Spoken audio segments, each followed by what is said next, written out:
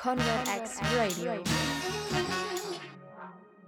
I'm going to focus on two main types of or character traits for salespeople, those that have a technical ability and those that have a natural ability. And what I mean by that is those that are technically capable of the service that they offer, irrespective of what it is, might be a solicitor, an accountant, or someone who has a deep technical knowledge of the thing that they do. They typically have a different sales process to those that are natural salespeople, the people who are often described as having the gift of the gab. In terms of looking at it from a perspective of marketing and sales together, what I tend to find is when I'm talking to clients is those with a natural ability don't need a huge amount of support from marketing function, because as long as they've got a telephone number or a means to contact a prospective client, they can pretty much crack on. Those with a technical ability and leading towards something that comes up quite often, which is people not following up on leads generated from marketing activity. People with a more technical view on the sales process need a little bit more information usually to get them into the flow of selling. What I mean by that is you might find that they're very good at explaining what it is that they do and doing what they do, but the actual selling of the thing is where they get stuck. So when you're looking at it from a marketing function, they really need a little bit more information from lead generation activity in order to get them into the sales process. They probably ask why a lot, or they might need a little bit more in-depth research. And what I think is really interesting here is if, as a marketeer, you can provide them with a more detailed lead, something that explains perhaps client requirements or takes them a little bit deeper into the fact find process, you'll be able to get them moving on those leads a lot better. And when you're trying to figure out yourself, what type of salesperson have you got in front of you? Those who struggle with the closing part of the sales process, typically, and this isn't everybody, but typically they are more technical. They'll do very in-depth proposals and most of their correspondence will be in writing, just because of the fact that the description of what it is that they do is where the sale comes from, rather than the car salesman's view of, pushing something onto them, which in fairness in the modern world doesn't really work these days. Those with a natural ability don't need a lot at all. As I've said, generally speaking, just a telephone number will probably give them enough to go on. I know personally, if someone gives me a telephone number and says, I've told them that they want to talk to you, I'll just pick up the phone and talk to them, because I have a natural ability to have conversations with people and find out what they want. It comes over the course of time and failing a lot, but generally speaking, an open and honest conversation will get most that you want. So that's really what I want you to think about, the two types of salespeople throughout the course of what I'm talking about today, and seeing how that fits with any marketing activity that supports that. And I think what you'll find is if you meet with salespeople on a one-to-one basis, be it that they're a client that you're providing marketing services to, or part of an integral sales team, when you actually sit down and talk to them and understand a little bit about their sales style, you'll be able to support them better. So moving on then to types of sales activity, and with in mind not following up on leads being a critical thing that's often, I guess, the disconnect between sales and marketing. It's interesting when you look at the different types of brain activity required in the three areas of sales activity, which I break down into research, lead generation, and prospecting. All three of those things tend to require a different brain function or thought process. Some's more analytical, some are more creative, do different sides of the brain. And when I'm talking around productivity in the sales process, I get people to block time out for each one of those activities because they are inherently different. If you try and do all three at once, you'll tend to fall over unless you're very, very well versed in sales and have a complete and utter natural ability to just take a phone number, look on a website and crack on with the process. So in terms of marketing support for research, again, someone with more technical ability will like more in-depth research. So when you're conducting surveys or doing work online in social media forums, trying to get more information from the research element will help support that lead generation and help people get going with the sales process. In terms of what that is That's very much an analytical sort of function. And what I say to people, generally speaking, is do that on a Monday morning or in a time where you're off stage, so to speak, as a salesperson. So you can really get completely lost in the rabbit hole, get all the information that you need and have it available in front of you to then go on into the next part of the process, which typically tends to be, for me, on the telephone. With regards to lead generation it's a strange one because there's so many companies out there that offer lead generation as a service. And being someone who spends a lot of his time on the telephone talking to new clients and prospecting for other people, there's no better information that you can gather than data that you have cleansed yourself. So as a salesperson, if I know that John is the right person to talk to at ABC Limited, that's great for me. So as a marketing function, if you can support that one key piece of finding out who the right person is at your prospective new client, that will take so much time away from the actual sales process, because that is generally the hardest part, finding the right person and talking to the right person. So my question there is, what can you do as a marketing function to support that really key piece of information gathering? Who do we need to talk to? When do we need to talk to them? And ideally, what do we need to talk to them about? That is lead generation 101. I tend to do it on the telephone and simply ask the question, because if the company themselves have told you who the right person to talk to is, when the best time to talk to them is, and what to talk to them about is, chances are you're going to be in a position to get through to them very quickly to then go into the real meaty part of the sales process. As far as prospecting goes, I break that down into various steps. Generally, I won't do that today, but prospecting, the difference with prospecting for me is that you are having a conversation with someone that you know has the needs, means, and authority to deal with you and or your product or service, and you're having a more in-depth conversation about the service that you offer. Now, one thing that I find quite interesting between sales and marketing is the takeaway or the brochure element of what you do. Because as a salesperson on the telephone, having a good conversation with anybody, you always like to leave them with something. And invariably, the documents produced out of a marketing team will be beautiful and filled with great information, but not necessarily the right information to support the conversation that you're having with the client. And this is, again, where I think in terms of being better connected with the sales team, understanding that each part of the sales conversation may require different documentation and producing something to support that. Generally speaking, first call with a prospect, I would say a 1 or 2 page document that outlines the key services, but absolutely doesn't sell anything in the document, will support the function. All we're trying to do there is create questions in conversation. I've got a client at the moment that I'm working with on a project for outbound, and we're putting together a simple 1-page PDF to support those telephone calls, because the actual service that they offer is very technical and could go into a full-blown white paper very easily.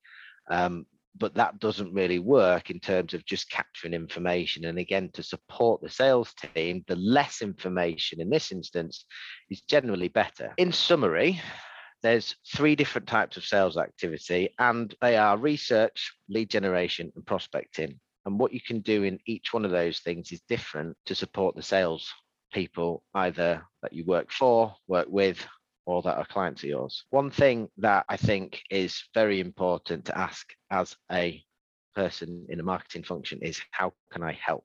And understand what the struggles of the salesperson are, particularly focusing around those 2 different types of salespeople. Now, the actual sales process, it's something that I have enjoyed thinking about for the longest time and wondering why things work and don't work. And I've broken it down into 5 very easy steps, which I'm going to explain to you in the hope that understanding a little bit about the front line of sales, you can then come up with some ideas on how best to support that. We've covered it off in a little bit of what I said earlier, but finding the right person is definitely the longest part of the sales process. And that is the first piece of the puzzle. The way I typically do it is through 2 telephone calls, and I coach people on this that have their own businesses and want to get out there and get more clients. And what I simply say is find 10 people that you want to talk to and break the conversations with those 10 people down into 2 very simple phone calls.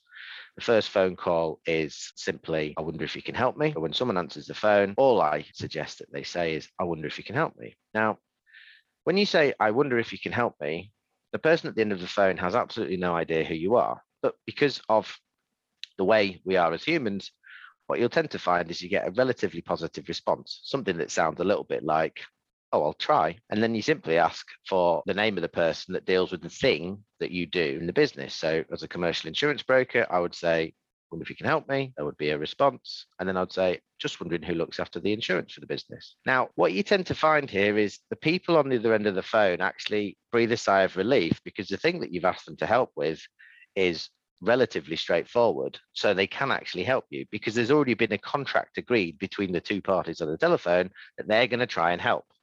So they might say, oh yeah, that's John Smith. Take his email address and move on.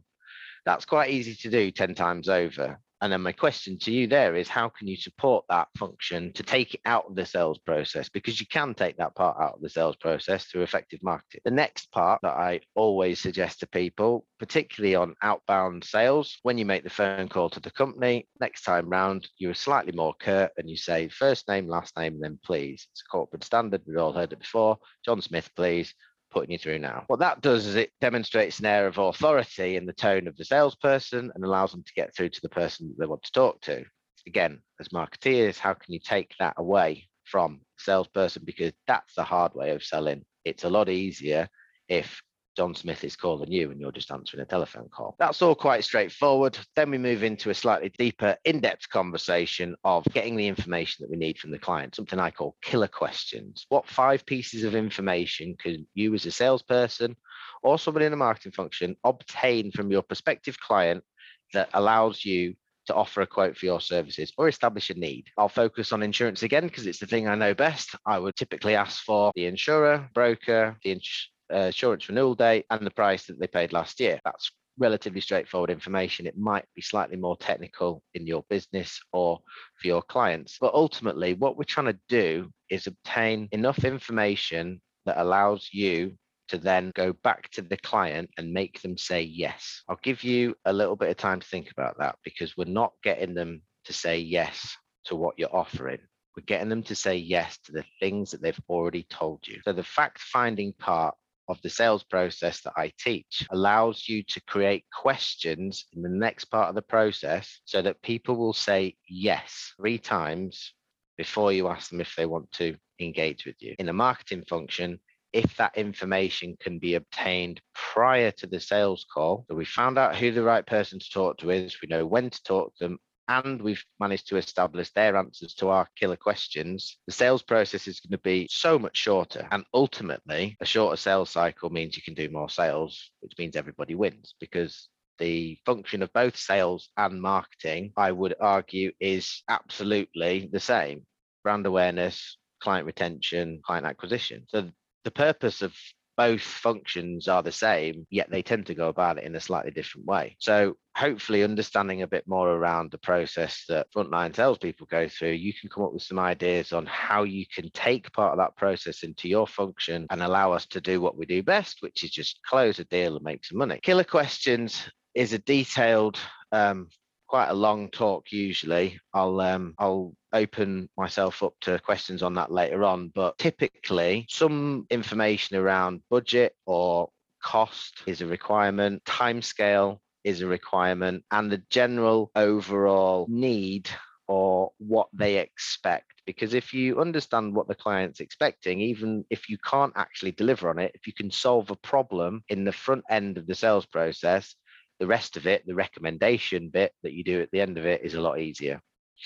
So moving then from fact finding into the next conversation that you're going to have with your prospective client, which I call the yes mantra. We're going to ask them 3 questions which they answer yes to, and that puts them in the right mindset, because most people in a decision-making capacity in a business, be them a director or a team lead or manager or any part of the operations function, probably make decisions on a minute-by-minute basis every single day that they're at work, and will almost always default to no if they don't have enough information. So the goal of us as salespeople is to make sure that they have all the information and all of their questions around our product and service have already been answered, or the needs have been demonstrated to have been met. So you told me that your insurance is due for renewal on the 1st of December. Is that right, John? Yes. You also told me that your insurance company is Allianz, and you believe they offer you a good service. Is that right, John? Yes. And you told me that if I was going to go out to market, it had to be one of these 3 insurers and the price had to be below £10,000. Is that right, John? Yes. Once we've got yes 3 times out of the client, they've basically told us that everything that we're going to do now